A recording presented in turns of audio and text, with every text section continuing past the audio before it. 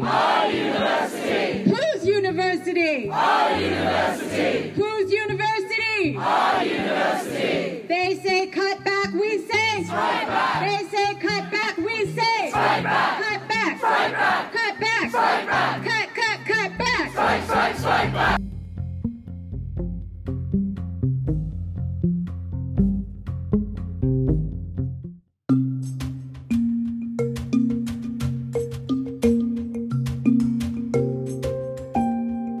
From the University of Cambridge and the Centre of Governance and Human Rights, this is Declarations.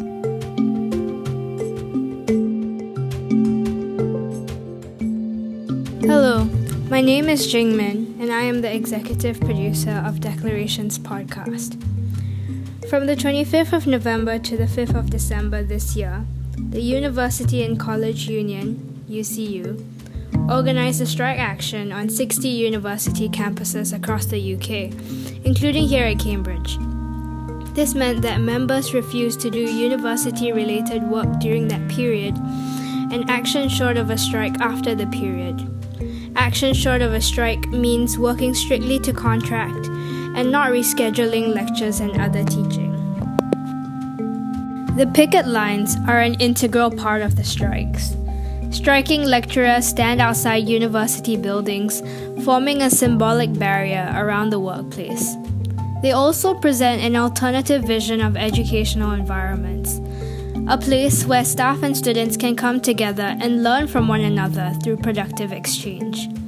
I set out with Max, our producer, to speak to people at the picket.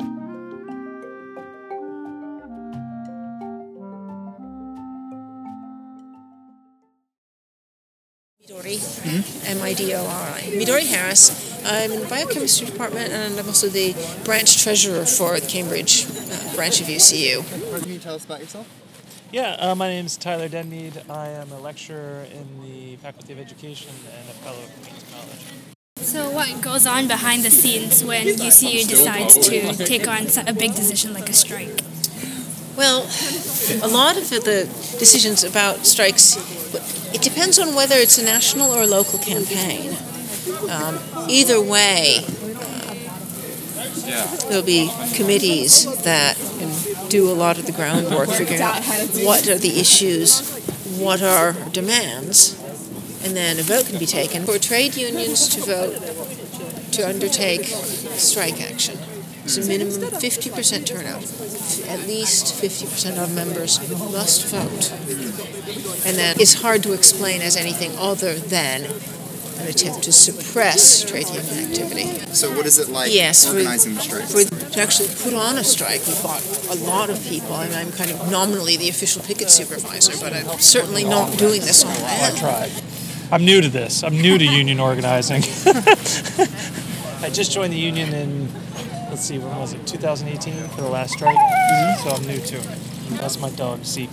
I find the picket experience to be an amazing one. I think this is a time for people to not be so concerned about their individual careers, but think about how they can build collective solidarity. Think about what they might do at the university to close the gender pay gap, close the race pay gap, end casualization, work towards a dignified retirement, end the hostile environment. The picket line is where you can have these conversations about how we might do that. Because after all, we are the university. Have you had any particularly good or bad experiences so far this strike? Well, there was some racist incidents. People being accused of being foreigners and told to go back to their countries, in effect, which is awful. The highlights have always been students showing up, which is simple things like tea and biscuits. That's always like the best. Student solidarity is an amazing thing. These rallies have been amazing. Billy Bragg showing up to perform. Twice. Twice with us has been great. The first day, we had a students led a march, and it stretched all the way down King's Parade from, the Chop House to the church, basically, Great St. Mary. So it was an amazing turnout. I've been on a lot of rallies in Cambridge, and I thought that was by far the biggest. So that was a huge boost in terms of energy and confidence for the strike. As students, we stand side by side and shoulder to shoulder with our striking staff here today. We know that staff working conditions are student learning conditions and that our struggles are connected. Overworked, underpaid, discriminated against, and precariously employed staff are the symptoms of a higher education system that prioritizes profit over learning and expects staff and students to shoulder the cost of savage cuts to public services and the subsequent financial maneuvers of management while they sit up here and they don't listen to us, they don't speak to us, and they're paid £430,000 a year. We're forced to take this week to say no. Several of the sites are set up to alert staff and students the fact the strike is going on, and that we recommend that people not cross picket lines unless there's circumstances with the compelling reason. There are low-paid staff in other unions who literally can't afford to respect our picket lines because they would lose their jobs. That would not help our cause. There are students on Tier 4 visas and other people whose immigration status means that they have to go in and report. For them to lose the right to be present in the UK would not help our cause. But we want the people who can safely respect their picket lines and stay away from work or do their work somewhere else, and especially our union members, not to cross the picket lines. So we've established a lot of picket sites in places that will catch a lot of both those staff and students. Yeah. In the last strike, I did a performance for 2 days because it wasn't clear whether we were able to strike all 15 days because I'm on a Tier 2 visa.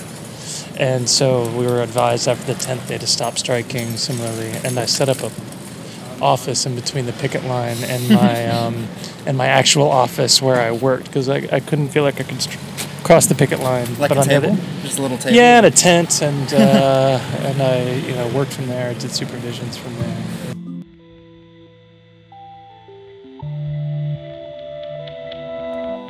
This university previously saw 14 days of formal strike action in 2018 when Cambridge UCU voted in favour of striking against planned pension contribution cuts by the University Superannuation Scheme, a private pension scheme for higher education institutions, including Cambridge.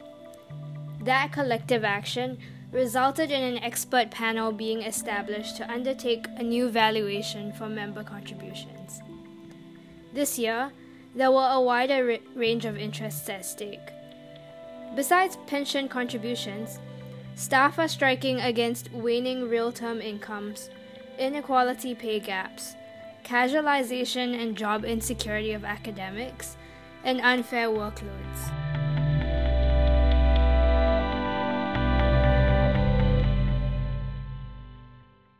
We've had themes for different days, and we've had themes for different flyers illustrating things about racism or gender pay gaps or workloads, casual contracts. Is there a theme today?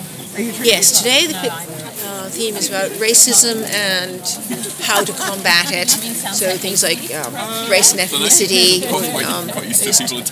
pay and advancement gaps, and the state of migrants in the country and how that affects university life. What happens to university staff who have come from other countries or prospective university staff who would come, and about the hostile environment policy and how it impinges on university activities. Yeah, the hostile environment is, it's the name that refers to a set of policies by the Home Office, which makes it particularly difficult for foreign workers to work here.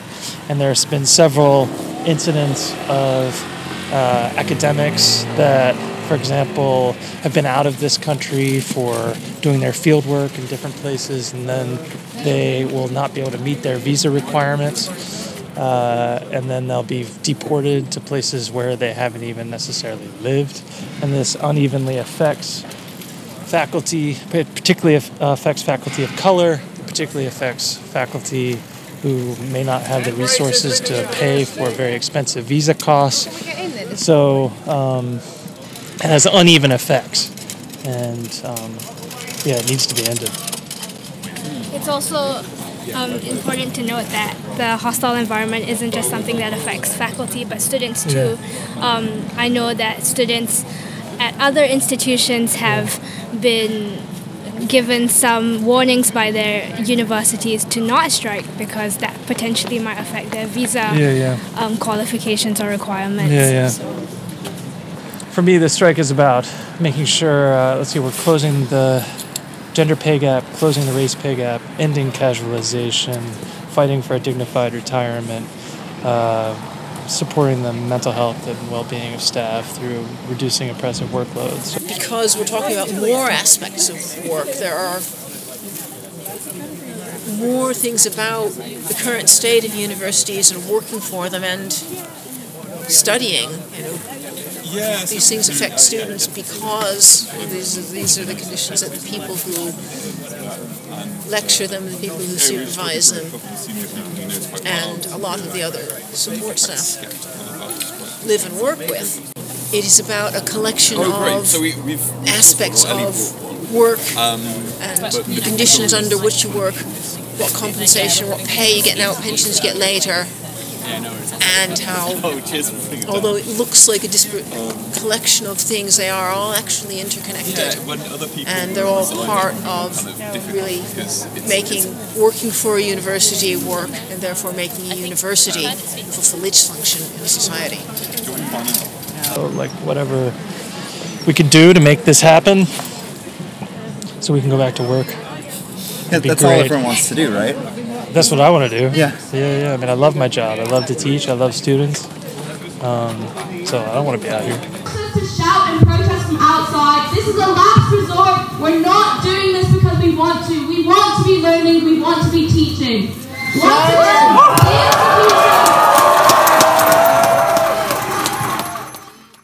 the strikes have also been an epicenter of solidarity. The rallies have been opportunities to make a stand on a variety of issues that the university is implicated and complicit in. School children took to the streets for a climate rally on one morning, and on another, an early career academic talked about the many university staff whose employment contracts don't allow them to legally strike. It's a reminder of how centers of education, particularly global leaders like Cambridge, are increasingly intertwined with global capitalism, the military-industrial complex, and national immigration policy. Here's our producer Matt talking about the institutional support received by universities like Cambridge from tech companies enabling surveillance and deportation of migrants. I am a part of a larger activist coalition known as No Tech for Tyrants. Together, we and other graduate and undergraduate students research links between the university and companies like Palantir, encouraging departments to drop their partnerships with them. Help us by contacting the departments of computer science and technology, asking them to immediately cease the work with Palantir. Leverage the networks you have. Students and academics at the University of Cambridge are already pledging not to work for Palantir, so long as they uphold their violence-enabling contracts with ICE. Now, we demand that the computer science department cancel any future engagement with Palantir. We cannot, in good conscience, claim to solve some of the world's most pressing problems as a leading university while enabling the marginalization of people who have fled or are fleeing conflict, persecution, and hunger. Our student body includes refugees and migrants from across the globe. In standing together against Palantir, we stand in solidarity with them. Thank you.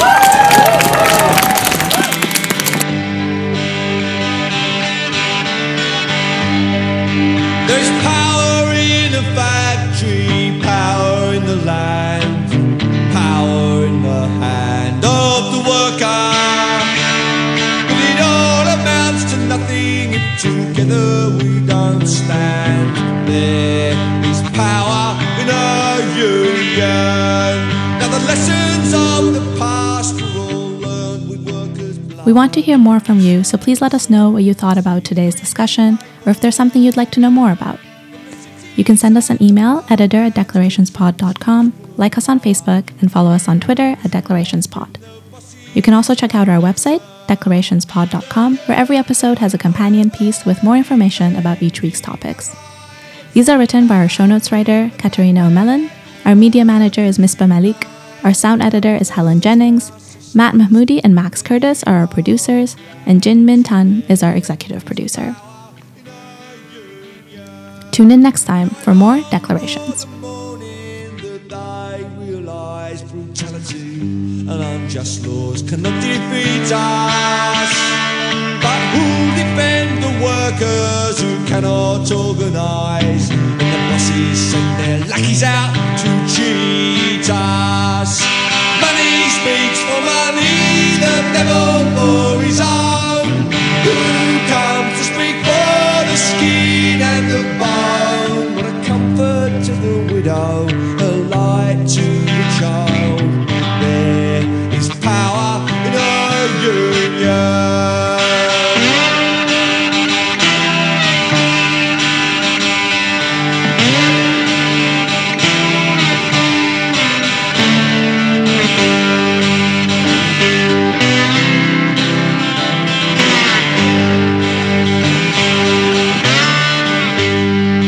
The union forever defending our rights.